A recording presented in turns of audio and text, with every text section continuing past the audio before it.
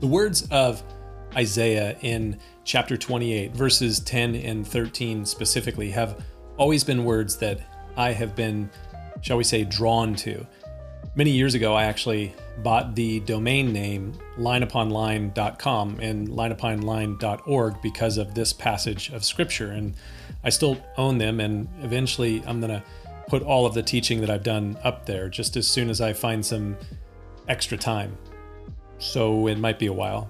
But the words precept upon precept, precept upon precept, line upon line, here a little, there a little, that are found in this passage, they are words that I've heard many pastors use to speak about the way in which they simply and systematically go through the scriptures with their church. I grew up in a very Bible-focused church movement called Calvary Chapel, which highly values the simple teaching of the scriptures.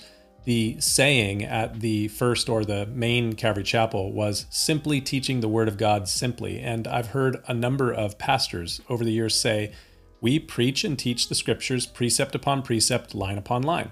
So I adopted that a very long time ago, lineuponline.com. In fact, I recently submitted paperwork to incorporate Line Upon Line as a registered nonprofit.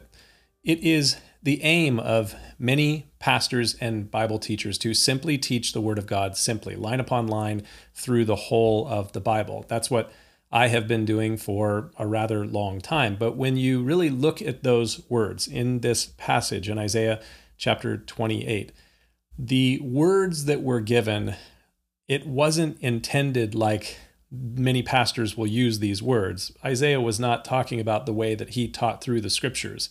When precept upon precept, line upon line, here a little, there a little, appear at first in Isaiah 28, verse 10, they were actually spoken as a mocking taunt against the prophet by the religious leaders of his day. Apparently, Isaiah's message was redundant and simplistic.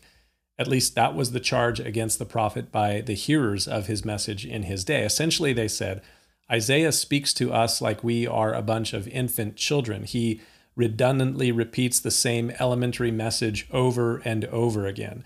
If they were living in kind of modern times, they would have said that Isaiah was like a broken record. His message was precept, precept, precept, precept, line, here a little, there a little. They mockingly derided Isaiah's simple and repetitive message. But unfortunately, though his message was clear and simple and repetitive, the people of his day, especially those from among the northern tribes of Israel, which are the focus of the first half of Isaiah 28, they missed the message of the prophet. They couldn't receive what it was that he was speaking to them. They missed the message because they just refused to hear it, and they just said, well, it's simple and redundant.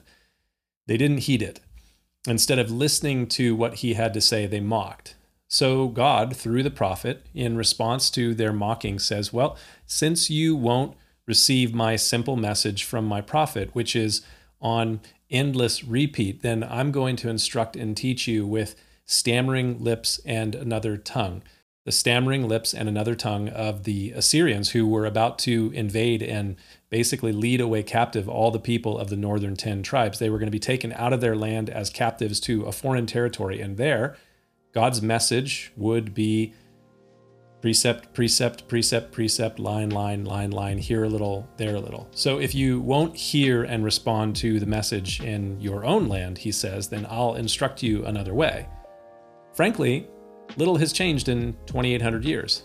Again, today, there are many that dismiss and ignore God's messengers and his message, but eventually God will have his way, and he will get through one way or another. Something to think about. We'll see you next time.